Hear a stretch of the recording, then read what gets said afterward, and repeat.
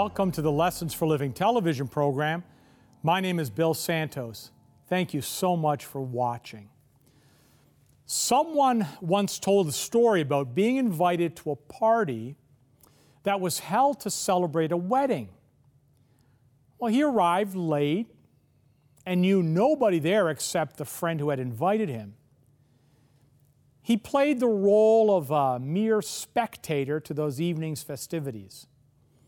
Everyone, he noted, seemed to be in high spirits. They danced and shouted and sang and laughed and played games, indulged in all sorts of entertainment. They flung streamers across the hall, pranced around in paper caps, had a lot to eat, and just generally had a great time. But as the evening progressed, he noticed a young lady sitting in the corner alone. She seemed happy and smiled very pleasantly when he caught her eye. But she seemed a bit neglected. No one seemed to be paying any attention to her. He whispered to his friend, "Who was the young lady in the corner?" His friend replied, somewhat startled, "Don't you know?" He said, "No." He said, "I will introduce you. That's the bride." And can you imagine being left alone and unnoticed at your own party, particularly at your own wedding? Well, that must be how Jesus feels at Christmas. Most of the celebration of his birth, the lights, much of the music, the gift-giving, the parties, etc., have very little to do with him. How sad. How sad not just for him, but for us. For you see, we need Jesus. The people around us need Jesus. Indeed, the whole world needs Jesus. That's why the Christmas event took place in the first place. God so loved the world that He sent us the most important gift ever sent, the gift of His Son. Now, there are several reasons why we need Jesus, not just at Christmas time, but all year round. We need Jesus, first of all, because life is not easy. That's a truth that many of us have learned the hard way. There's this humorous story that comes out of a John F. Kennedy presidential campaign in the 60s. The story says that Kennedy had just given a stunning speech in San Antonio, Texas, to a very large, enthusiastic crowd that had assembled in front of the Alamo. The Alamo, of course, was where a handful of Texans held off a large Mexican army.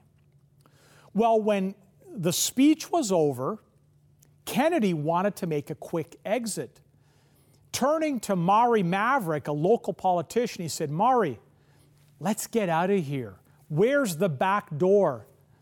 Maury replied, "Senator, if there had been a back door to the Alamo, there wouldn't have been any heroes." You see, we wish sometimes that life had more back doors. Life can get tense at times. John the Baptist, that glorious forerunner of Christ, surely wished for a back door as he languished there in Herod's jail. But his worst days were yet to come. Remember, he was beheaded by Herod. Was it for a crime he had committed? Hardly. John was a man of flawless character, and Jesus said that no better man had ever lived than John the Baptist. But that did not keep him from needing a back door. All true prophets earn for a back door at some time in their lives, as we all do. James reminds his readers of the patience of the prophets who suffered so much because of their commitment to God. James chapter 5, beginning at verse 7, we read, "Therefore, brothers and sisters, you must be patient as you wait for the coming of the Lord. Consider the farmer who waits patiently for the coming of rain in the fall and spring, looking forward to the precious fruit of the earth. You also must wait patiently, strengthening your resolve, because the coming of the Lord is near. Don't complain about each other, brothers and sisters, so that you won't be judged. Look, the judge is standing at the door. Brothers and sisters, take the prophets who spoke in the name of the Lord as an example of patient resolve and steadfastness. Look at how we honor those who have practiced endurance. You have heard of the endurance of Job, and you have seen what the Lord has accomplished. For the Lord is full of compassion and mercy. You know, there are times when we all need such patience. It matters not how righteous we are. Sometimes life is a challenge.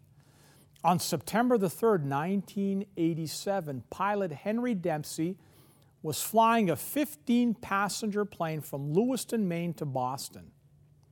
At 4,000 feet, he heard a noise in the back of the plane where the rear stairs were. He turned the controls over to his co-pilot, walked back to see what was going on. As he reached the back of the plane, the aircraft hit some turbulence. Henry Dempsey was thrown against the stairway door, which was hinged at the bottom. Quite suddenly, the door fell open. Before he could do anything, Dempsey was sucked partway out. He fell face down on the stairs and grabbed for something, anything that might save his life. He caught the railing and held on. Well, the co-pilot thought Dempsey had fallen to the ground 4,000 feet below and diverted the flight to a nearby airport. When he landed, Dempsey was found with his face 12 inches off the runway, still alive, but his hands so tightly gripped around the rails that his fingers had to be pried open. Now, I've not fallen out of a plane at 4,000 feet in the air, but I have experiences, as many as you have, when it took every bit of strength I have just to hold on. You know, someone has compared our situation to the tenacity of a bulldog. He said the reason God made a bulldog like He did was so he could hold on and still breathe. And people in this world who have achieved greatness have been those who have held on with the tenacity of a bulldog. Even though this is that season of the year when society is telling us to be merry, we recognize that for some people, even the most devoted of God's saints, this is the most difficult time of the year. For those who are alone, this is the loneliest season of the year. For people that have limited means, this season of conspicuous consumption is a stark reminder of their lack of material good fortune. For people who have lost a loved one, the emptiness they feel is amplified by the superficial joy that surrounds them at Christmas. Life is not easy, even at Christmas time. Maybe I should say life is not easy, particularly at Christmas time. We don't understand why life should be so difficult. And it may be that this is the only way God has of producing souls fit to share eternity with Him. We grow spiritually and emotionally as we face failures and frustrations and disappointment and disease. Someone once said that heaven is not a proper place for raising kids because heaven is perfect. There are never any problems. However, if a child were to grow up in a perfect environment, he or she would never learn to deal with problems. He or she would never face disappointments, never stumble, never fall. And therefore, a child would never grow. This world, this is a training place for a better world yet to come. We face life's difficult times with patience and perseverance, and eventually we are victorious. And in the process, we become molded into the image of Christ. That is one possible explanation for life's dark nights of the soul. We don't have all of the answers, of course, but for now, Paul notes in 1 Corinthians chapter 13, verse 12, "For now we see in a mirror dimly, but then face to face. Now I know in part, but then I will know fully, just as I have been fully known." We know that we need Jesus, first of all, because life is not easy. At such times, our faith in Christ gives us the hope we need to hold on. Christmas is all about hope. Isaiah understood that hundreds of years before the birth of Christ. He described the world in which he lived as a desert. There was very little hope that his people would ever be delivered. The mighty Assyrian army threatened them from without, and sin and corruption, well, that was a common companion within.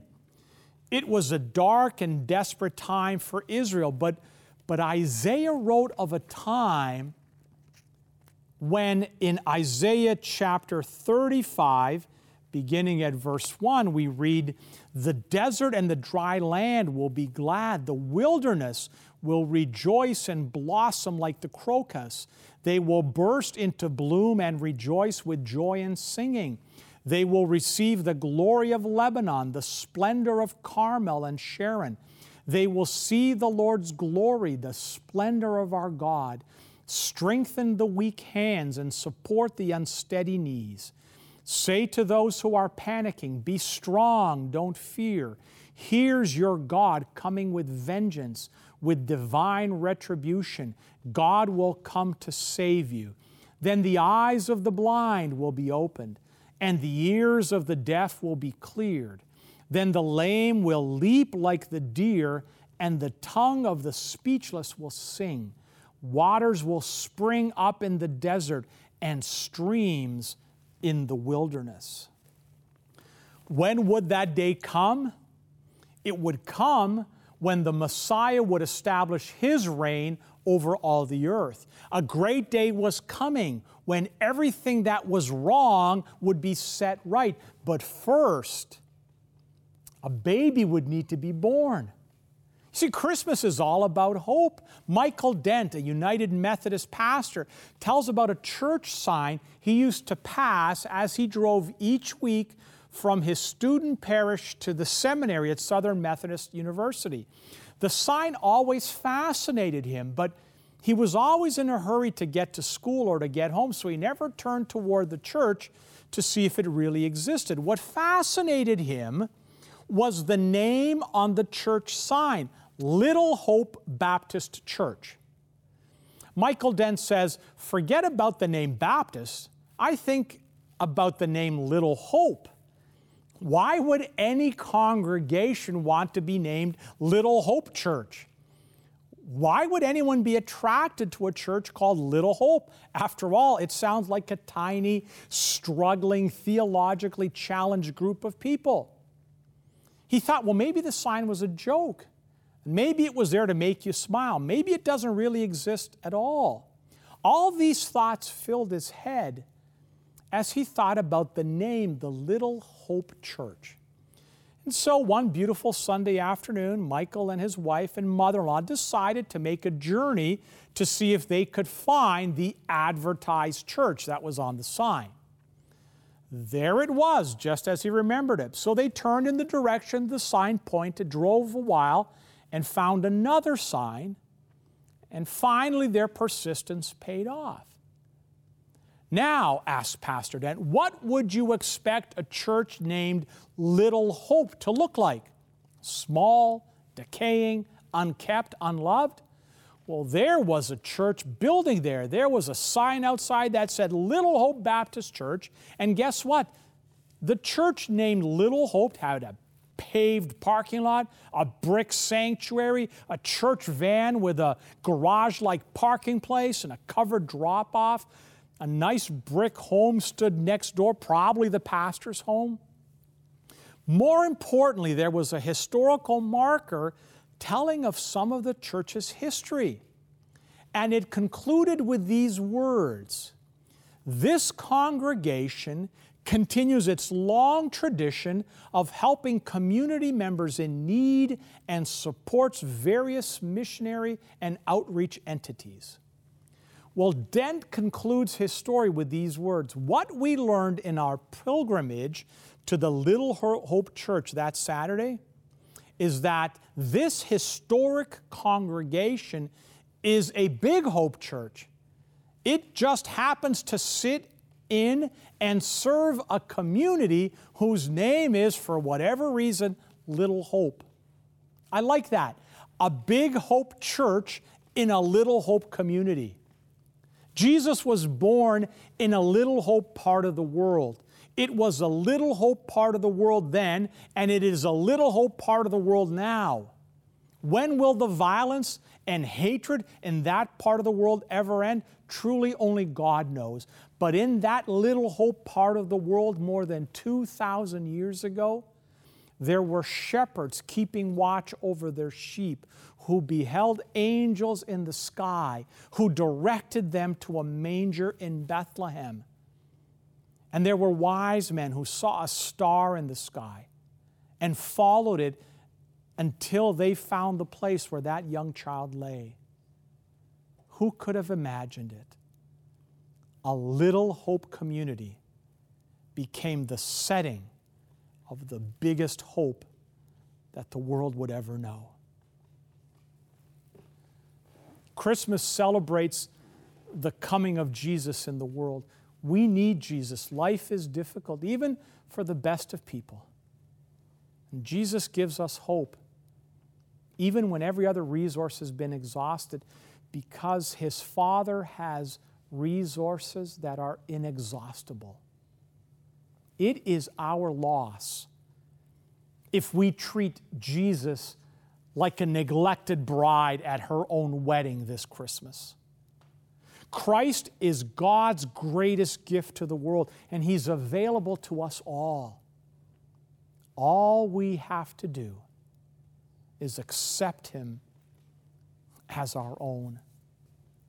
A woman once told the esteemed pastor Lloyd John Ogilvie about a conflict between her husband and her son over a piece of property.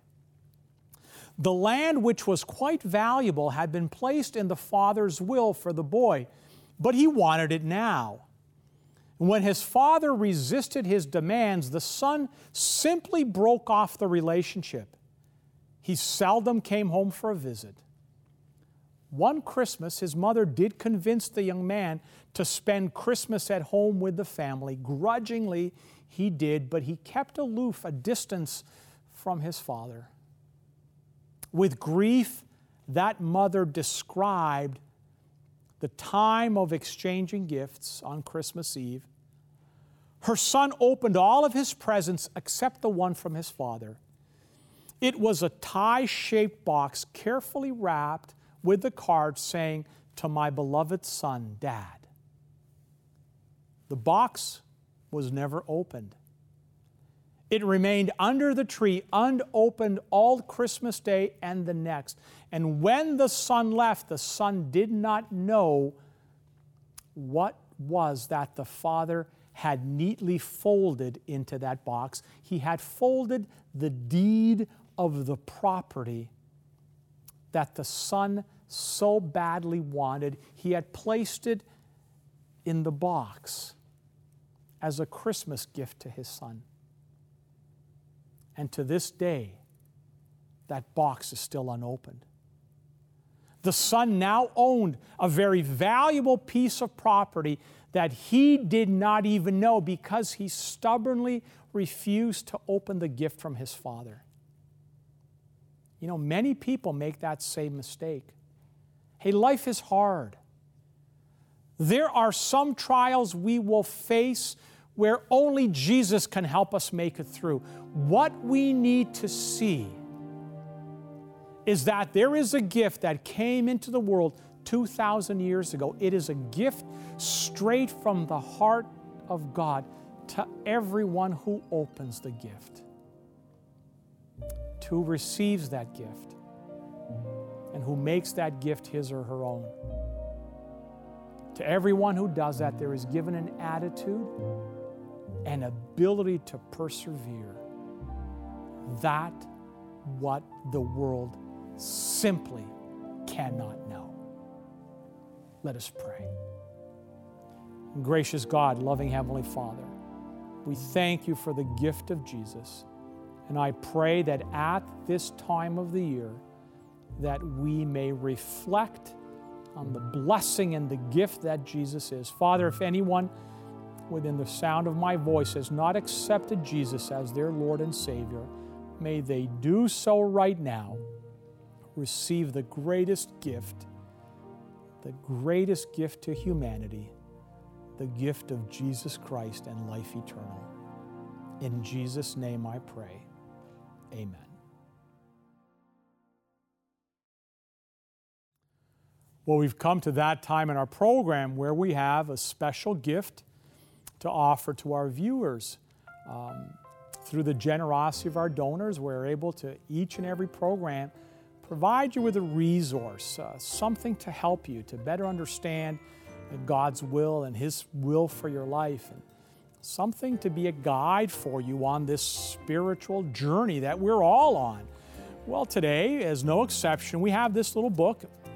I believe it's the first time we're offering this book. It is called Hope Beyond Tomorrow. And so, as we just mentioned in the program, life is not easy sometimes, but you got to hang on with the tenacity of a bulldog. You know why? Because hope. God provides us the hope that something better is on its way. And so if you'd like to receive this free book, it'll arrive in your home, postage paid. There's no obligation whatsoever on your part. If you'd like to request this book right now, listen carefully to the information we're about to give you. To receive today's free offer, you can log on to the Lessons for Living television website, www.l4ltv.com. That's the Lessons for Living television website, www.l4ltv.com.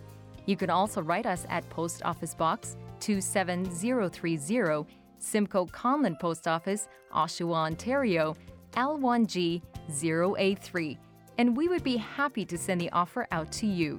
That's Post Office Box 27030, Simcoe Conlin Post Office, Oshawa, Ontario, L1G 0A3. If you live in Canada, this offer will be sent out to you free and postage paid. For viewers living outside of Canada, shipping charges will apply. If you wish, you could order this offer by calling our 1-800 number and speaking with one of our volunteers at 1-800-972-0337. 1-800-972-0337. Operators are standing by now. While on our website, you can leave a prayer request, and if impressed to do so, donate to help keep this ministry on the air. Thank you for your support. Well, we've come to the end of another program. I want to thank you so much for watching. And if I may be so bold as to ask you to help us get the word out by sharing the program with your friends and with your family so that they can tune in also. Just on the gifts that we give out, those are free. There's no obligation whatsoever on your part. We can't always get to you because we have a limited number of volunteers and many weeks we're inundated with calls. So you get the voicemail. You can make it a lot easier for us if on the voicemail, rather than just leaving your phone number, if you would leave your mailing address and just articulate clearly. This way, when we hear your message, we can get your address and we can make sure that that gift gets out to you just as quickly as we can. Before we go, I want to draw your attention to our website, l4ltv.com. All kinds of things on the website. You have all of our previous programs. You go all the way back to our first season. You can have access to all of the programs there. I have some archived sermons there that are different messages I've done or different places where we answer, perplexing questions. Why do bad things happen to good people? What happens to us when we die? Those kinds of things. There's a handout that you can download as a bit of a study guide. If you're looking for a Bible study group, there's a tab that says study groups. You can look that up. You can find a group close to your home. If you can't find one there, then just contact us through the website and we'll hook you up with a study group that will work with you in getting you to better understand God's truth that is contained in Scripture. There's a live appearances tab, which will tell you where I will be appearing live. You can come out and see me wherever I may be live. And there's a Donate Today tab where you can make a donation to keep this ministry on the air. We are a charitable organization, so every donation you make is eligible for a receipt for income tax purposes. Every penny gets placed right back into the ministry directly for paying for airtime, studio time, the gifts, the website, all of those things. Not one penny comes to me or my family in terms of a salary, anything like that. This is a labor of love that we've invested in, and we're able to put the programs on the air through the generosity of many friends and family and many of our viewers. And if you're not part of that group, why not consider becoming a donor to this ministry? A couple of other things that we can remain in contact throughout the week. Instagram, Santos_Bill. If you follow me on Instagram, every morning I put out a 1-minute devotional video, and you can use that as part of your daily devotional just to get your day kick-started, focusing on things of heaven. You can like our Facebook page. You can subscribe to our YouTube channel. You can follow me on Twitter. You can go to SoundCloud and you can download an audio of this program, and you can carry that audio with you and listen to the program at your convenience and share it with friends and family also. And before we go, I want to draw your attention to another side of our ministry, which is Mission Now Canada, which is the international humanitarian arm of our ministry. Mission Now Canada is part of our ministry. It's part of the charitable organization that goes overseas and does humanitarian work overseas. On the website missionnowcanada.com, you can see where we have projects ongoing. You can donate to a project. You can even sign up to be notified of when we go on our next project. Maybe you can join us. We are all out of time. Thank you so much for joining us.